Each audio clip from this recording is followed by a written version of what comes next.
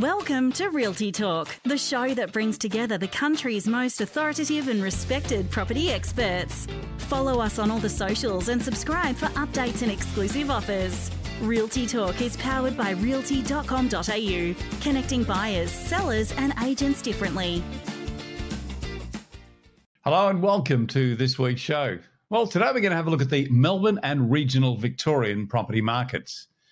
We are very fortunate to have a special experienced and highly regarded property expert, Kate Bakos, is going to help us do just that. Now, Kate is a licensed agent. She's a buyer's advocate and a property commentator and is regularly featured on national media, including right here at Realty Talk. She's also a regular guest speaker at property events and has won multiple awards for her outstanding achievements in the industry. Kate has a wealth of knowledge and experience when it comes to the Melbourne and regional Victorian property markets. That's where she spends most of her time. And she's also well known for her ability to provide insightful and practical advice to buyers and investors alike. Today, Kate is going to be sharing with us her insights and analysis of the current state of these southern markets, including recent trends, emerging opportunities and potential challenges. I can't wait to hear what Kate has to say, so stay with us. Kate Bakos will join me in just a moment. Property deductions can save you thousands of dollars each year. To make sure you maximise deductions, you need to work with the most experienced quantity surveyor in the country. BMT Tax Depreciation is the leading specialist in the industry. They've completed over 700,000 tax deduction schedules for residential investment and commercial properties Australia-wide. BMT guarantee to find double your fee in the first full financial year deductions. Call BMT on 1300 728 726 today for an obligation-free quote.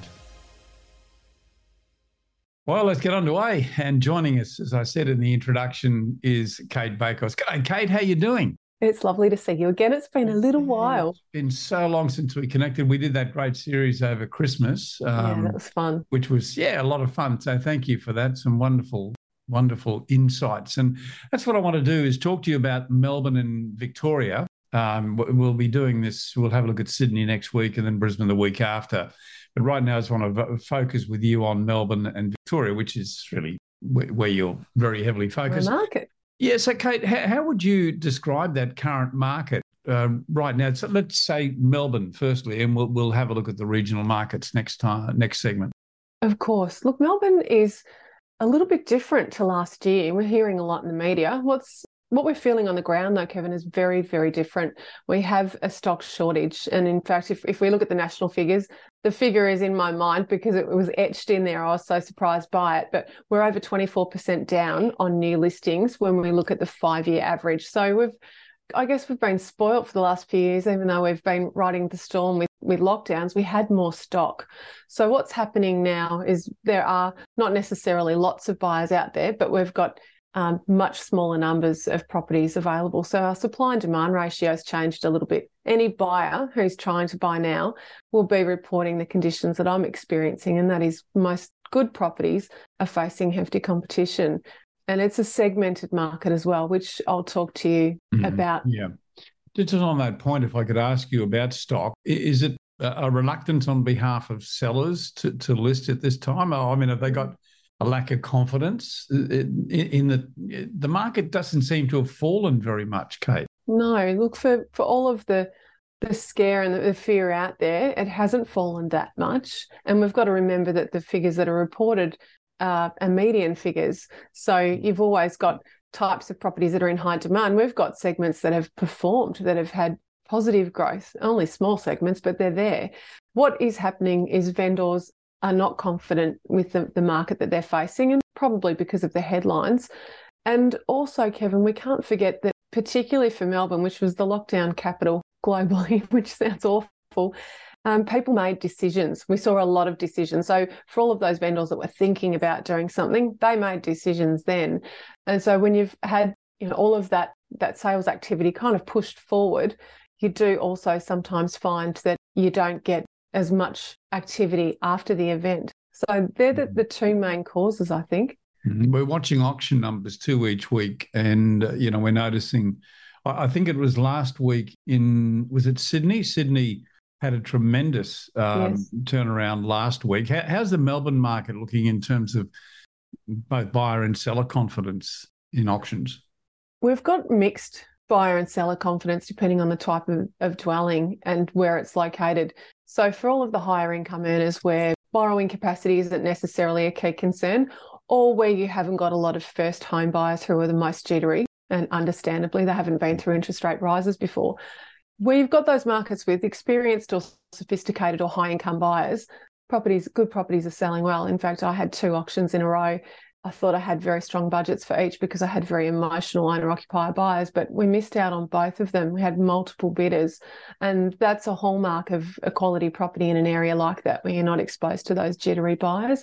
But if we look at townhouses and typical first home buyer stock, and certainly fringe suburban stock, it's not the same thing. And agents are savvy about this. They're not necessarily taking a property to auction when they've got a marketplace that is jittery. And instead, the clever tactic that they're applying is running expressions of interest campaigns, which still have an end date and probably a campaign linked somewhat like an auction campaign, maybe 3 or 4 weeks.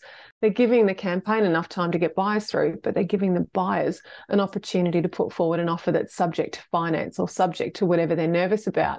So for the vendor, it means that they're getting multiple offers. They might get an unconditional offer, but they've got competition there to drive up the price for them. See, it's the old private treaty method, isn't it? I mean, It is. In a market like Melbourne where you're so used to auctions, how are buyers reacting to that? I mean, it can be quite scary, especially when you're going into competition.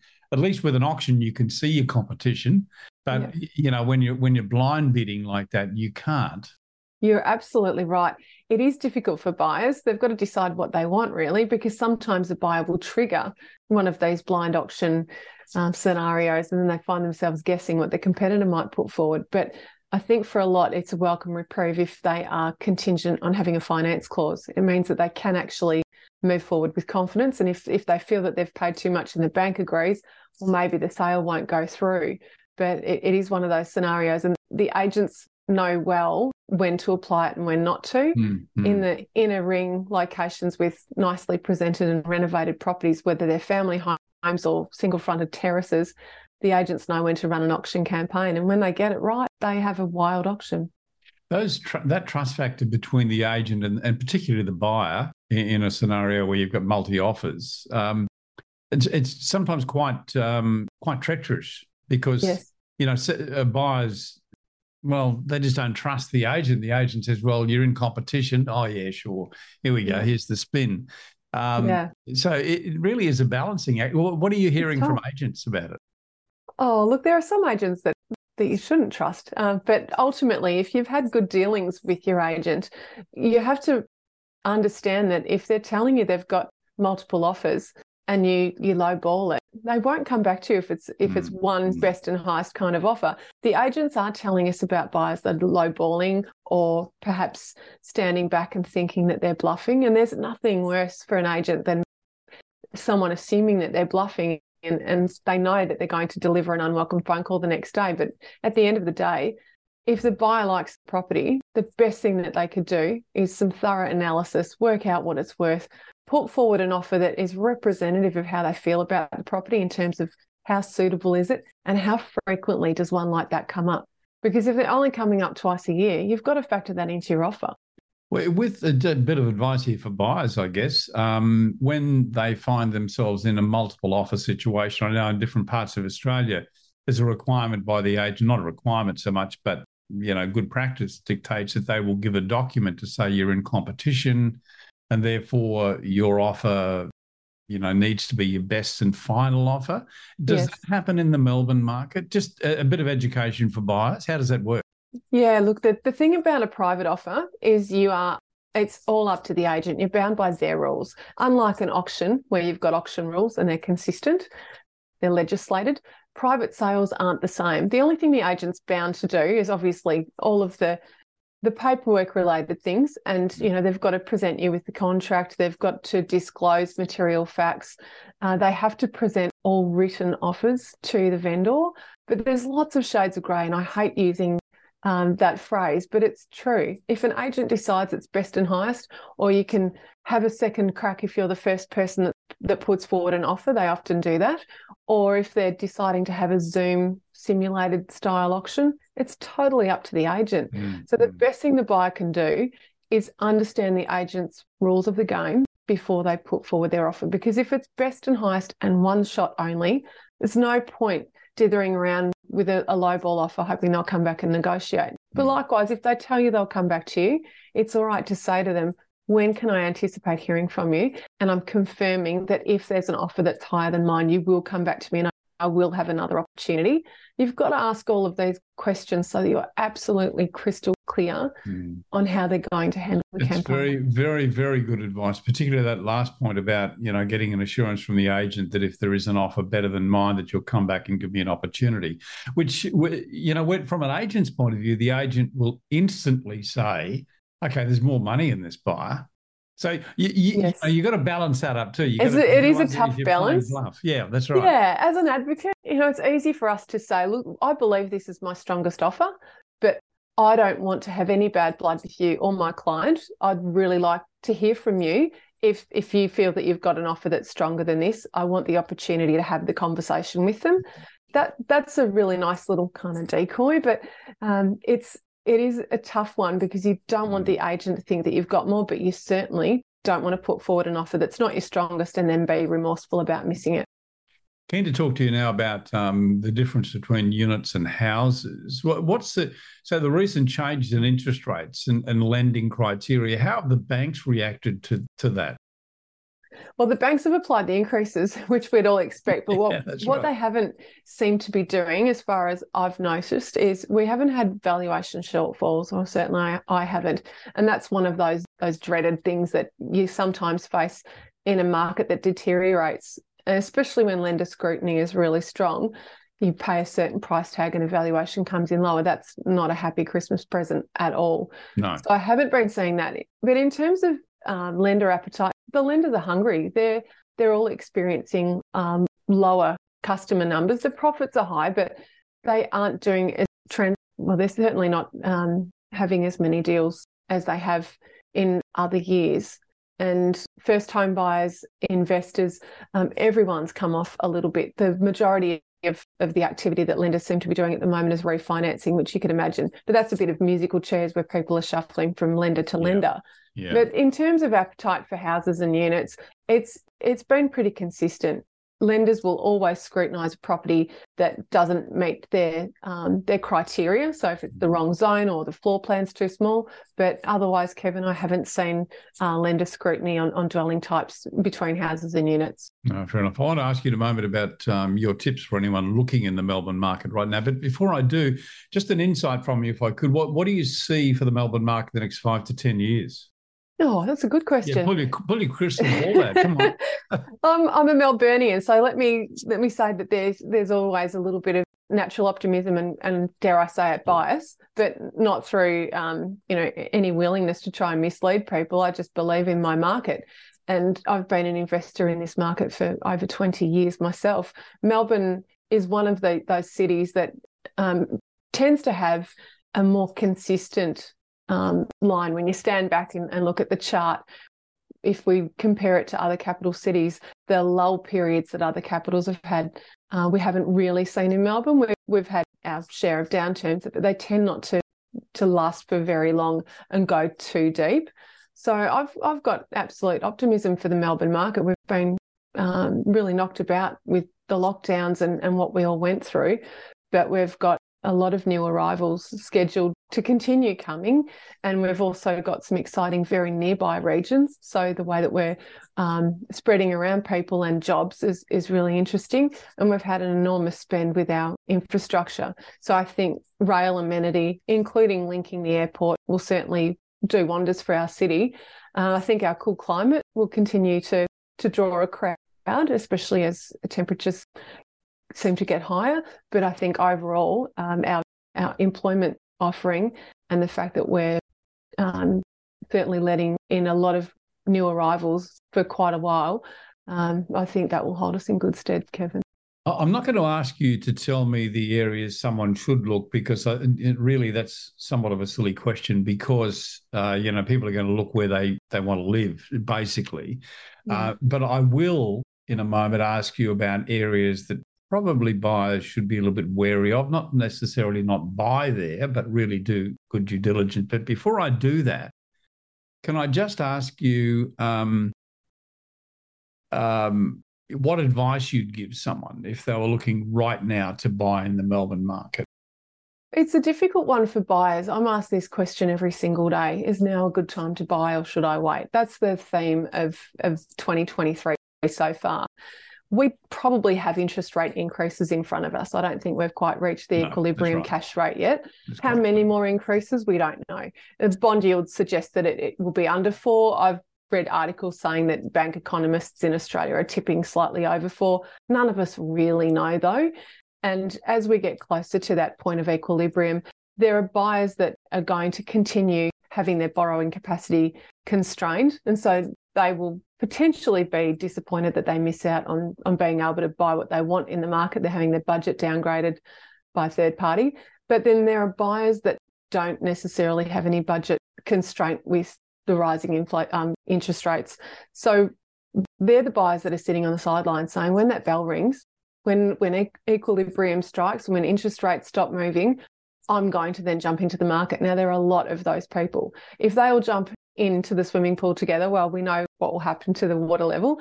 And I think that people need to be mindful of that. If we do get a rush of people, you don't want to rush with the herd. You'd rather be in front of them. So we've got two forces at play: competition potentially jumping in and also borrowing capacity being constrained. I would think about what I was comfortable to spend, knowing that the bank are applying buffers to their assessment rates anyway, which currently is a 3% buffer rate. If you feel that you can jump into the market now and get the product that you want, you might look back in a year's time and say that was a great move. So buffer, just build that buffer in. Work out what your repayment schedule looks like and be comfortable with that, knowing that there could be another, however many basis points applied to your loan. But if you're waiting for the bell to ring and for everyone else to jump in, it might push prices up. So you're really working against that happening. But also if you've got a borrowing capacity constraint, you've got the clock ticking. The next time there's a rate increase and the banks apply an increase to the interest rate, you'll have a lower price point. Okay, so let me ask you now about the areas probably that should be avoided. And I'm also going to ask you why those areas. Yeah. Is it stock related? Is it socioeconomic? I mean, what's happening in those areas? Oh, very blanket conversation. So I'm probably spanning many, many postcodes here.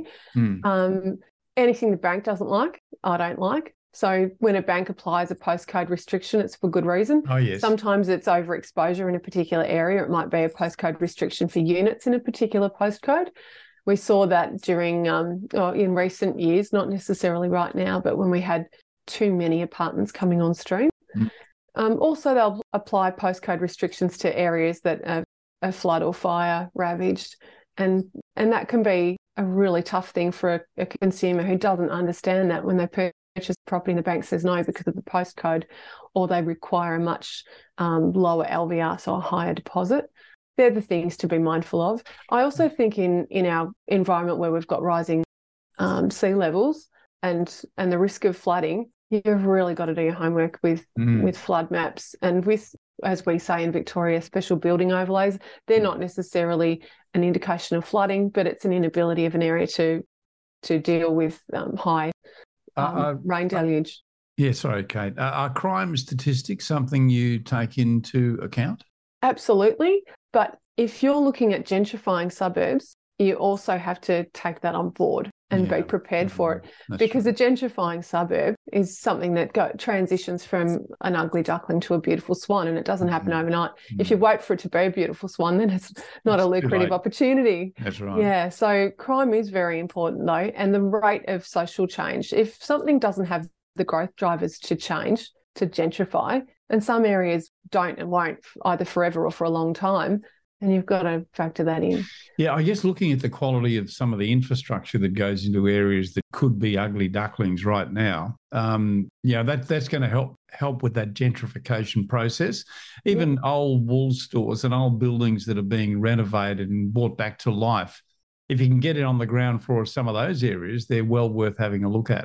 Oh, they absolutely can, but people have to be very selective about zoning as well. I remember when our inner northern and western suburbs here were gentrifying and people loved the converted warehouses. If it's in an industrial zone, you might need a 40% deposit and have commercial loan rates over a 15-year loan term. Yeah. So think carefully. Biggest challenges ahead for the Melbourne property market? Wow. Look, I think we've weathered a lot of challenges, Kevin. It's been pretty awful. So I feel like once our interest rate stabilises, we've probably got some nicer days to look forward to. And I think the challenges right now across the board, but for Melbourne included, are for renters. That's a really tough thing for people to deal with if they're trying to find shelter. We've got a crazy number of people checking out properties over the weekend, and you can sometimes see anything from 15 to 30 applications fielded on one 15-minute open for inspection. It's brutal. Yeah. Kate's going to stay with us because after this very short break and a very important message, we're going to come back and we'll have a look at the regional Victorian market and paint the contrast between the cap city, Melbourne, and the regional areas. And I certainly trust you're enjoying the show. Our guest is Kate Bakos, who's a buyer's agent out of Melbourne.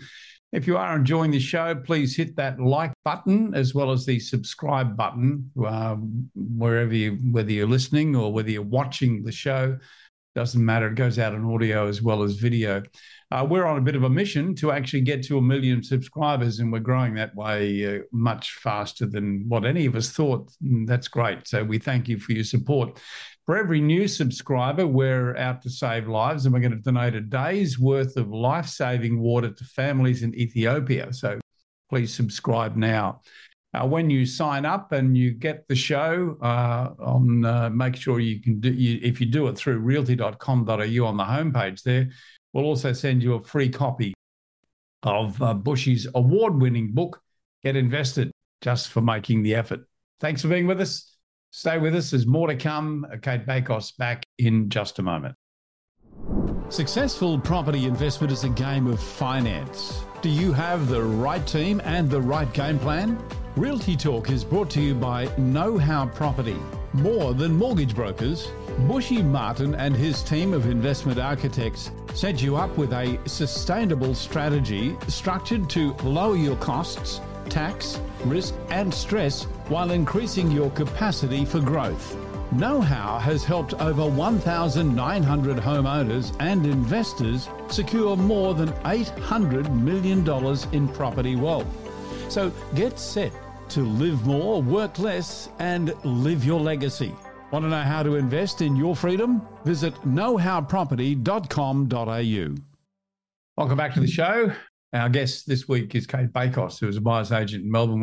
We've just had a look at the Melbourne market. We're going to have a look at the regional market. But Kate, just before we go, can I just ask you, just jumping back into Victoria again, are there any surprises you've seen? Anything that's sort of come out of the blue that has surprised you a little bit about the Melbourne market in the last year or so? Yes, indeed, Kevin. It's a good question. You asked me to ask it, so I'm asking. I planted the question and you asked me. Yeah.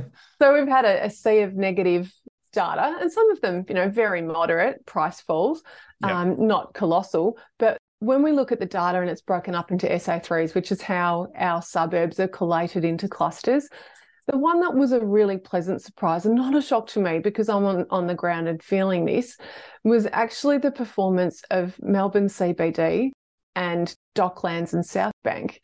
They recorded plus 6.5% for the 12-year rolling average, which is no mean feat when you consider everything. That's very high. It is, and it's quite a dramatic differential to every other SA3 in Melbourne.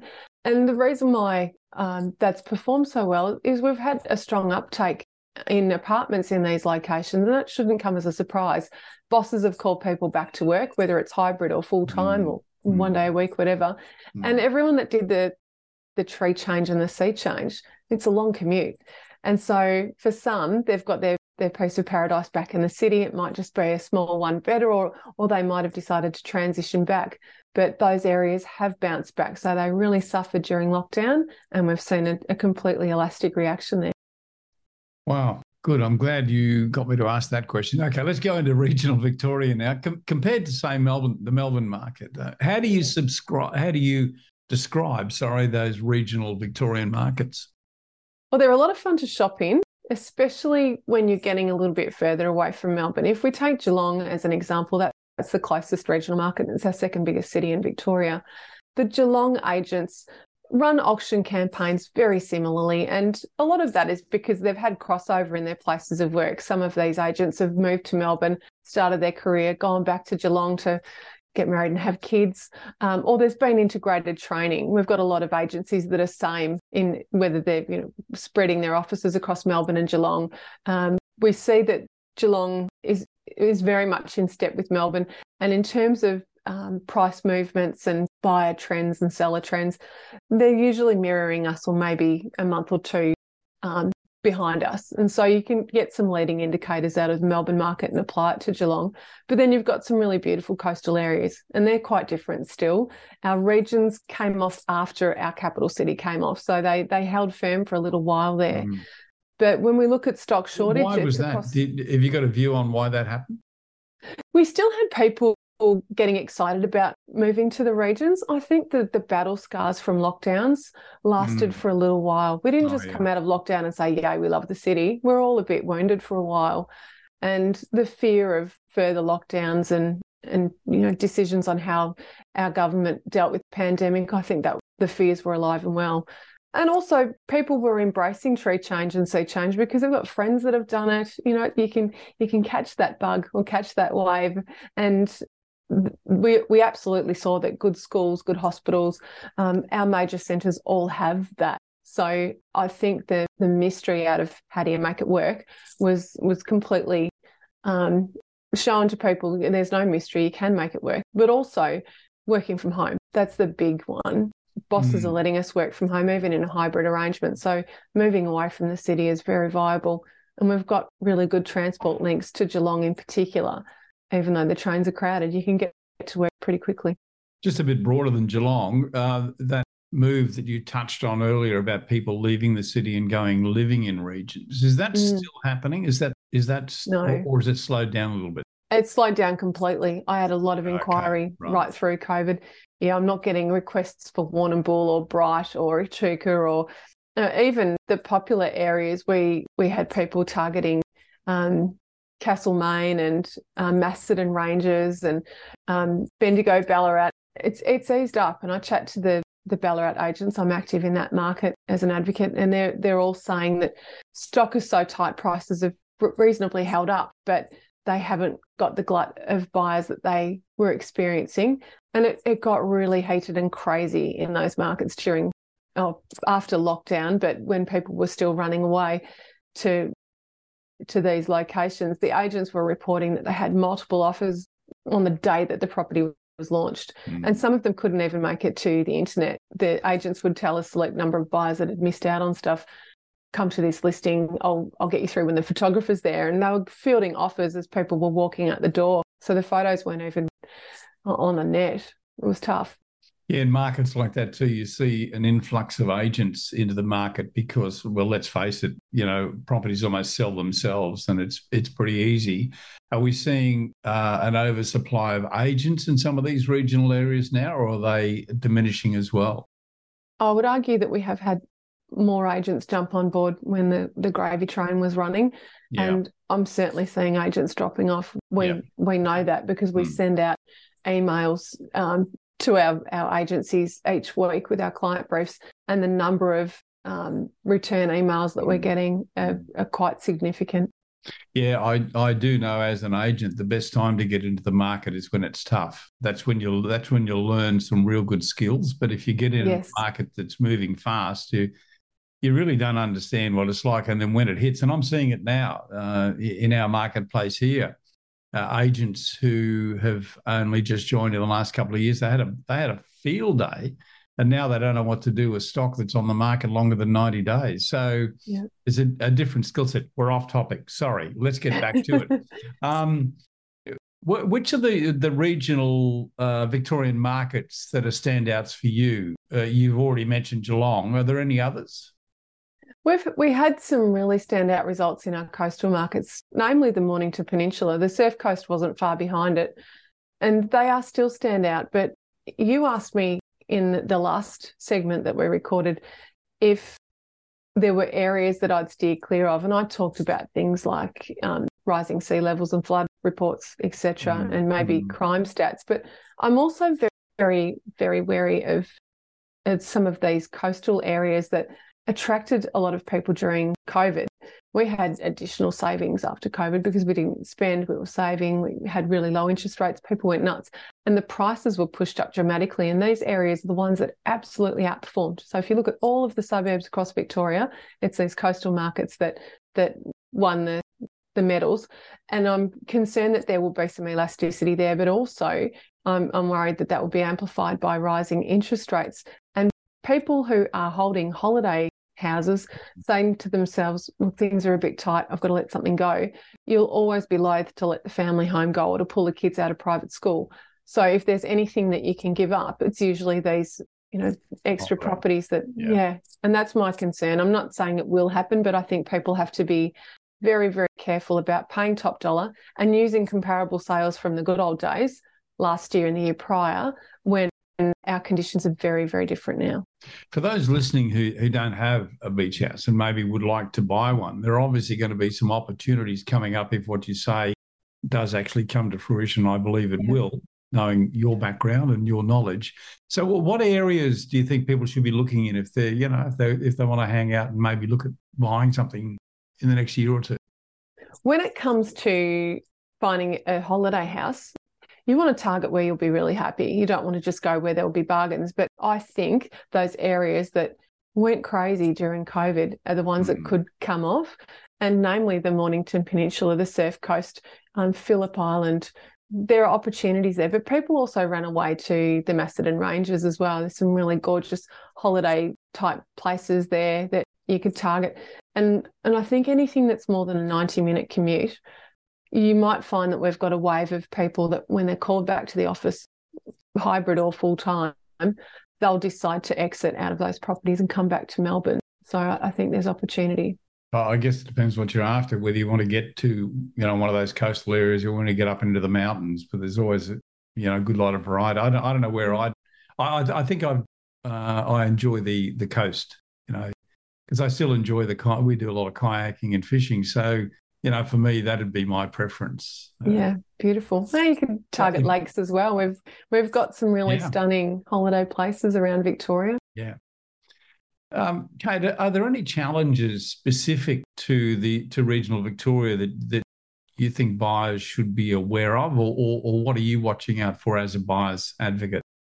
You always watch out for price elasticity. You don't want to go into an area that has been humming along at a rate of knots and then your purchaser is the one that experiences a deflating market. So that's the first thing that I'd talk about.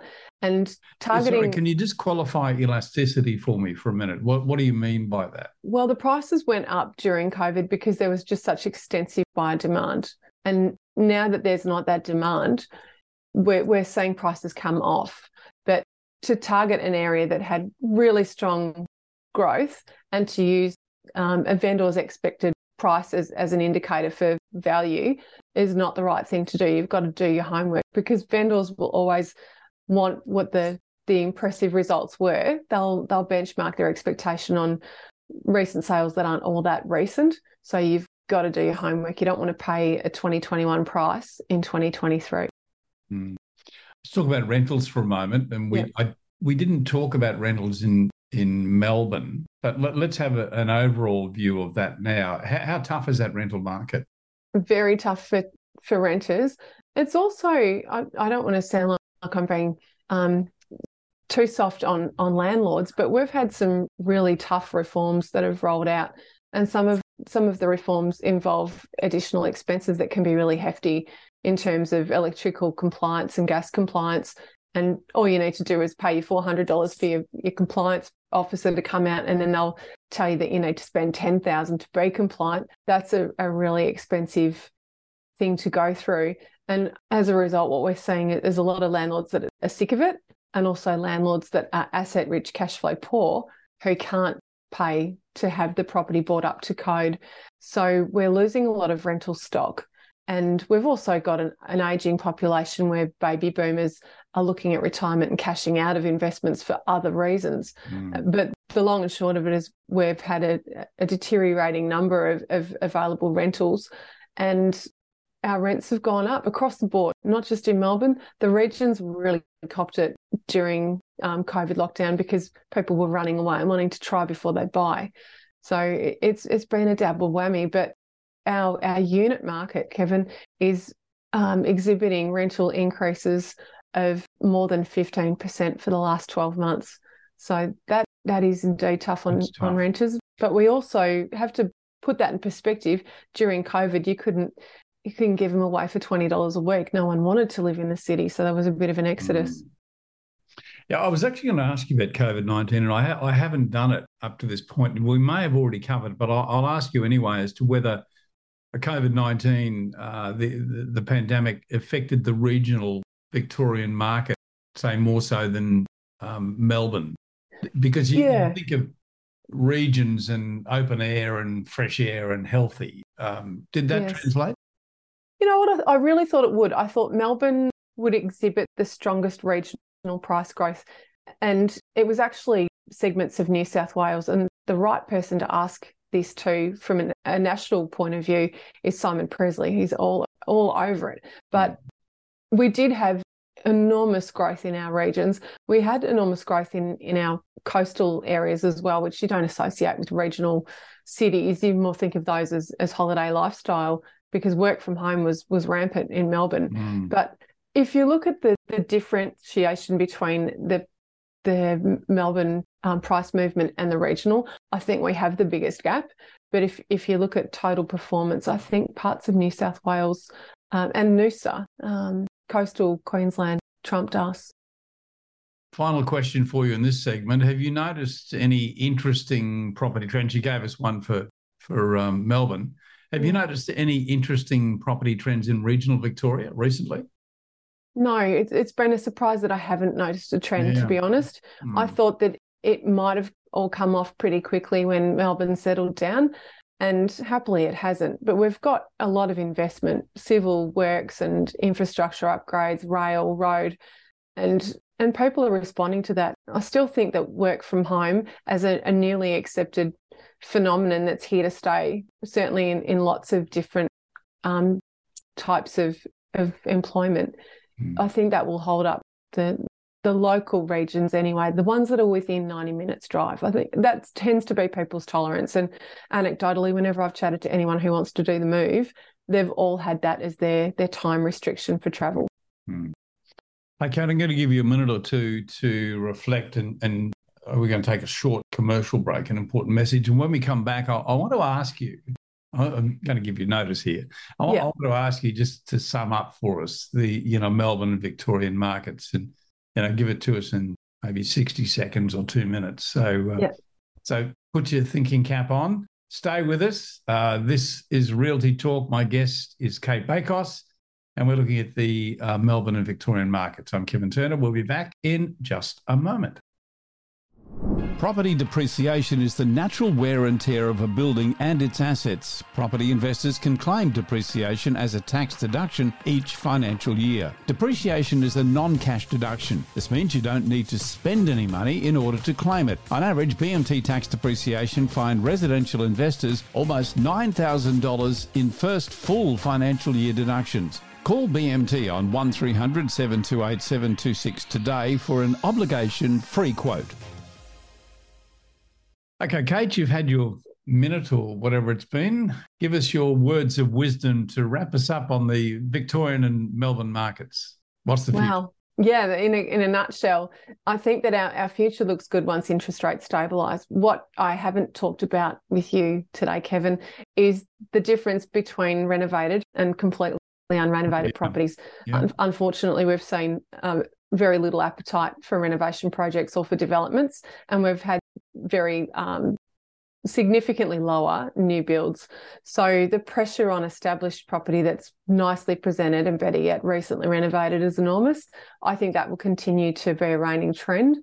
But I also think that we'll see first home buyers return with confidence when interest rates have stabilised and they've got clear visibility on their borrowing capacity, because juggling interest rate changes on a monthly basis and not knowing when the lender is applying that to the servicing calculator has been the tough part for this contingent. That's my thinking. Interesting you're talking there about renovations, and I just twigged then about the block. And it's been going for, how long has it been going now? Like, 20 years or, I don't know, 15 years or something. But remember when it first came out? They were like so incredibly popular, and they'd get massive, massive figures. And it's now nothing to see on the block where, they just don't sell. I mean, I sometimes wonder about renovations, whether they've totally come off the boil. Yeah, to talk about renovations in general and not really the block per se, people know that we've got... Because that's not really renovation, is it? It's not real life. It's reality TV, but it's not real. Yeah. You've got other trades coming in, and you've got to look at the location as well. There's no point just looking at the physical product itself. You've got to look at the land and all of its attributes. And we've had some quirky block locations. So I put that to one side, but just talk generally about renovation. Trades are expensive, materials are expensive, wait times are huge, and getting a rental while you renovate is much tougher and much more expensive. So we've got all of these things that are adding to the cost of building, and people are just saying, yeah, nah. Hey, Kate, great talking to you. It always is. And, I want to get you into the show more regularly as we look at that Melbourne market. We're going to look at Sydney next week and then Brisbane the week after. But I'll get you back as a regular guest to give us an insight into the Melbourne market. So, Kate, thanks for your time. Always a pleasure. Great to see you. And we hope you've enjoyed the show. Listen, before I go, make sure that you don't miss any of the episodes of Realty Talk by subscribing to Property Hub, and you'll find that on your favourite podcast player. If you do it now, you'll also receive a copy of Get Invested, the podcast, delivered to you each and every week. That's once you do it through Property Hub. Both shows will come your way. Thanks again to realty.com.au, BMT Tax Depreciation, Apiro Marketing, DM Media, and, of course, Southern Cross Oz Stereo for their ongoing support and helping us with distribution. Thanks also to Kate Bakos. I'm Kevin Turner. Thanks for being with us. We'll look forward to seeing you next week. Miss something in this week's show or want to catch up on past shows? Do it anytime at realty.com.au, where we connect buyers, sellers and agents differently.